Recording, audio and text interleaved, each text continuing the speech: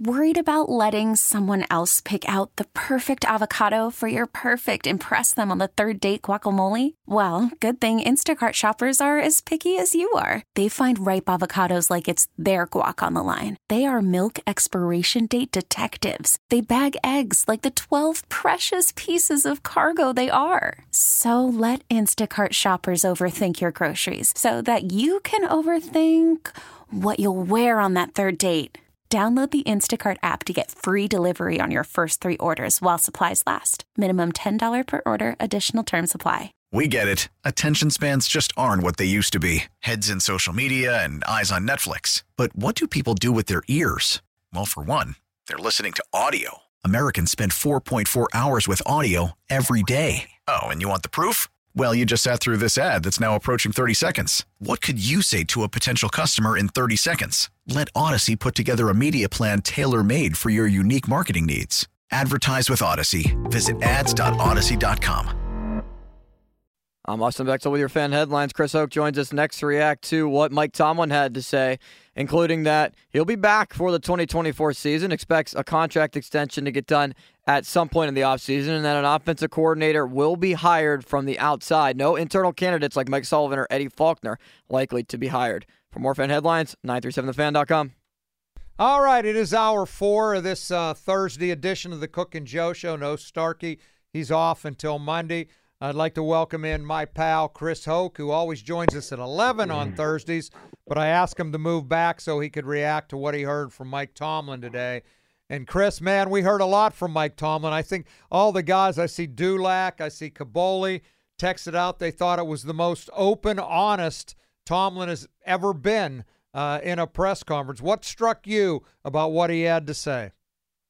I totally agree with that. I was just going to say that before you mentioned what Dulac and Kaboli said. I think that's about as open of a book I've seen Tomlin. He's usually close to the best, and he doesn't open up. But absolutely, Cookie, I saw him. It seemed like he was emotional at times and reflective. He's not a guy who likes to reflect and look back on he even said that, I don't like to ponder. He doesn't like to ponder on the past. He's always looking forward.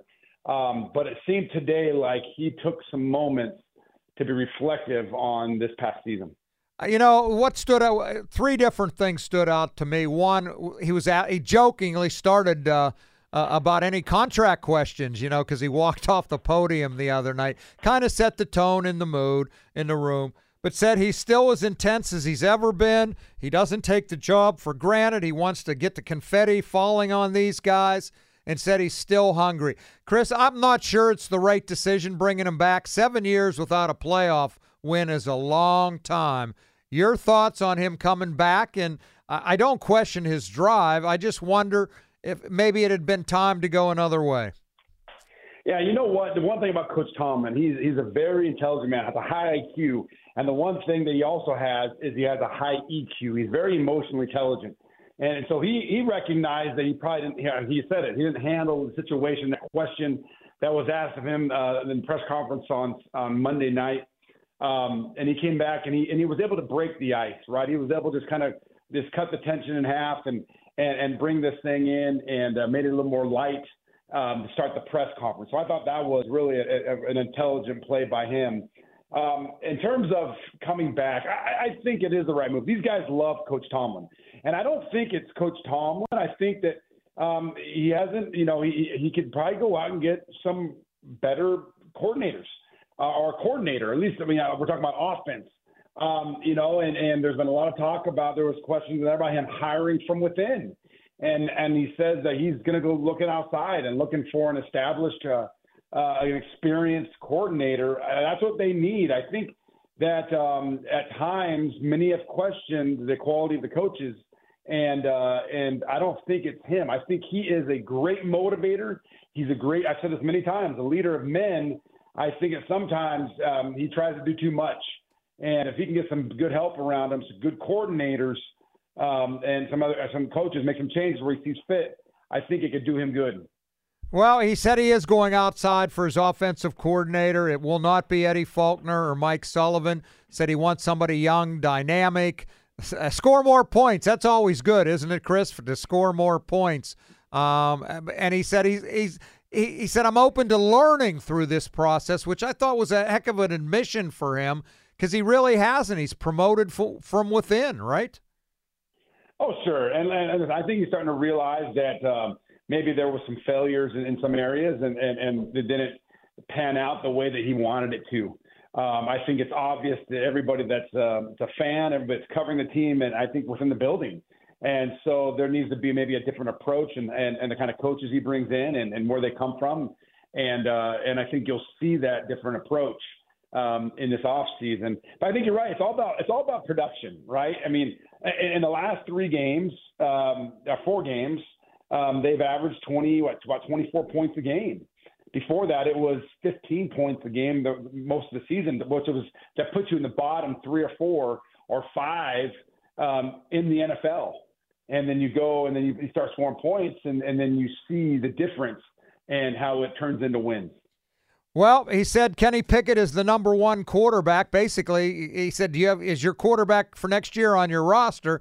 Well, really, Pickett is. Trubisky is going to be gone, and Mason is a free agent. He did speak a little more highly about Mason than he has in the past and said he opened eyes.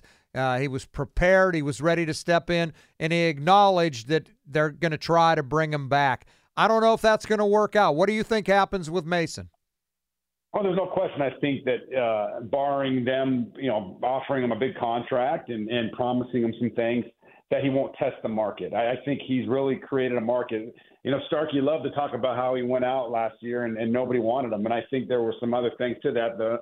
But I think now people see this guy's a high-level quarterback, that he could be possibly a starter in the NFL, but absolutely a top backup to a starter in the NFL. I think but you look at it, Cookie. The three last games of the season, the Steelers' offense was number 1 in a lot of areas, a lot of categories, scoring and running the ball. Mason, the way his QBR. So there's no question that he was the catalyst of that and led that, and so he's built a huge market for himself. What did you think? I don't know if you heard Diontae Johnson on Steelers Now. I did. Was quoted as saying, "Hey, I hope Mason wins the job next year." Tomlin was asked about it, said he has no problem with it. Competition is great. I wonder if Kenny Pickett might have a little problem with it. Well, there's no question there's a problem with it because the locker room turned, and that's just the facts, right? The facts are it went from when Kenny was starting, when Mitch Trubisky was starting, there was a lot of turmoil. There was questions of problems in the locker room, culture problems. There was a lot of problems throughout the season, and it just started to get bigger and bigger and bigger.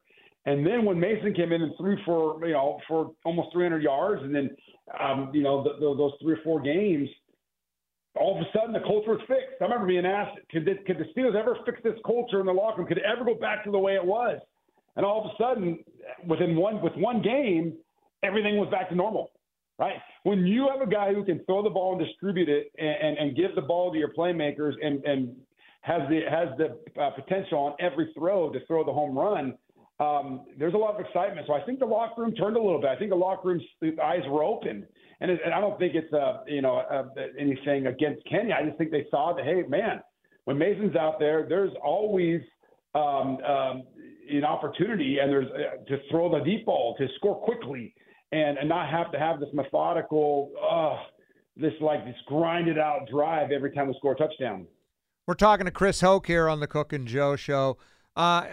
Chris, I still think they need to bring somebody in, maybe a veteran, maybe a trade.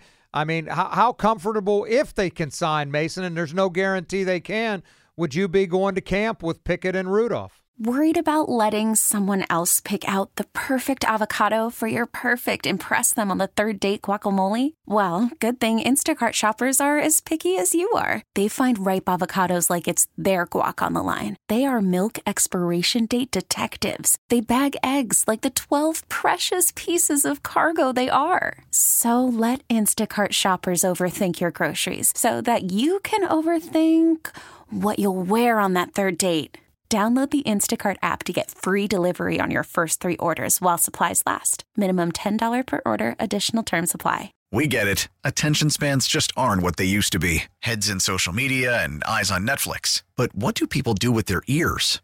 Well, for one, they're listening to audio. Americans spend 4.4 hours with audio every day. Oh, and you want the proof? Well, you just sat through this ad that's now approaching 30 seconds. What could you say to a potential customer in 30 seconds? Let Odyssey put together a media plan tailor-made for your unique marketing needs. Advertise with Odyssey. Visit ads.odyssey.com. I think they're going to go out and get somebody else. I think they'll try to get Mason first. I really think that Coach Tomlin was very complimentary of him. I think that's the most complimentary I've ever heard Coach Tomlin talk with Mason Rudolph.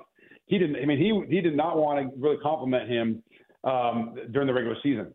If you remember that, we've talked about it, Cookie. Just didn't want to really compliment Mason and really pointed towards the running game more than anything. And so I think it was as complimentary as I've ever heard him talk about Mason. I think that he opened up a lot of eyes, and the people on the inside of that building believe that he could be a high-quality starter in the NFL. Well, let's listen to what Tomlin had to say about Mason, because he was asked if he was impressed by what he did in the last 4 weeks. This is his response. I don't think that any of us can deny what we've seen over the last month or so.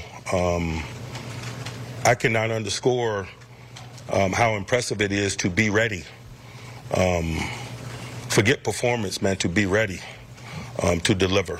And he was, and that preparedness showed. And so certainly, we're less speculative about his capabilities because there's evidence of it, and evidence of it in tough circumstances. That is his highest compliments for Mason, right? I mean, it was always, he's a competitive guy. I think Mason did open some eyes. Now, that interception the other night was kind of brutal, though, wasn't it? Listen, interceptions happen, right? I mean, how many times, quarterbacks throw at the NFL, high-quality quarterbacks throw NFL throw interceptions. Josh Allen threw 18 of them this year. That's what I'm saying. I mean, high-quality quarterbacks throw interceptions. Cookie, I mean, listen, we talk about, 6 touchdowns, 4 interceptions, one touchdown, 2 touchdowns, and 1 interception in the last 7 games or whatever. In 4 games, okay, Mason Rudolph had 5 touchdowns and 1 interception in 4 games. And the guy threw 2 touchdowns and threw for a good number of yards in frigid cold weather, right? And so, listen, I mean, he did open eyes. What he said was there was evidence of good performance in a tough situation, something to that effect, right? Right. So what he's acknowledging that he played well in difficult moments, right? He went into Buffalo, and people want to talk about, I want to say in that first half, there was a lot of good defensive play. The defense of the Buffalo Bills over the last 6-7 weeks have been playing lights out. There were a lot of tipped balls that were just good play by defensive players, right? I thought that Mason played well throughout the game, but having 2 touchdowns, and he had that 1 bad throw. I watched that today slowly. Could have Diontae come back to the ball? A lot of times you want your receivers to come back to the ball. Could he have come back to it and tried to point that ball? Not point it, but play to it. Maybe help out there, maybe. But it wasn't as far out as it should have been. It should have been more outside towards the out of bounds. But overall, 5 touchdowns, 1 interception in 4 games. I mean, I don't know how you argue with that.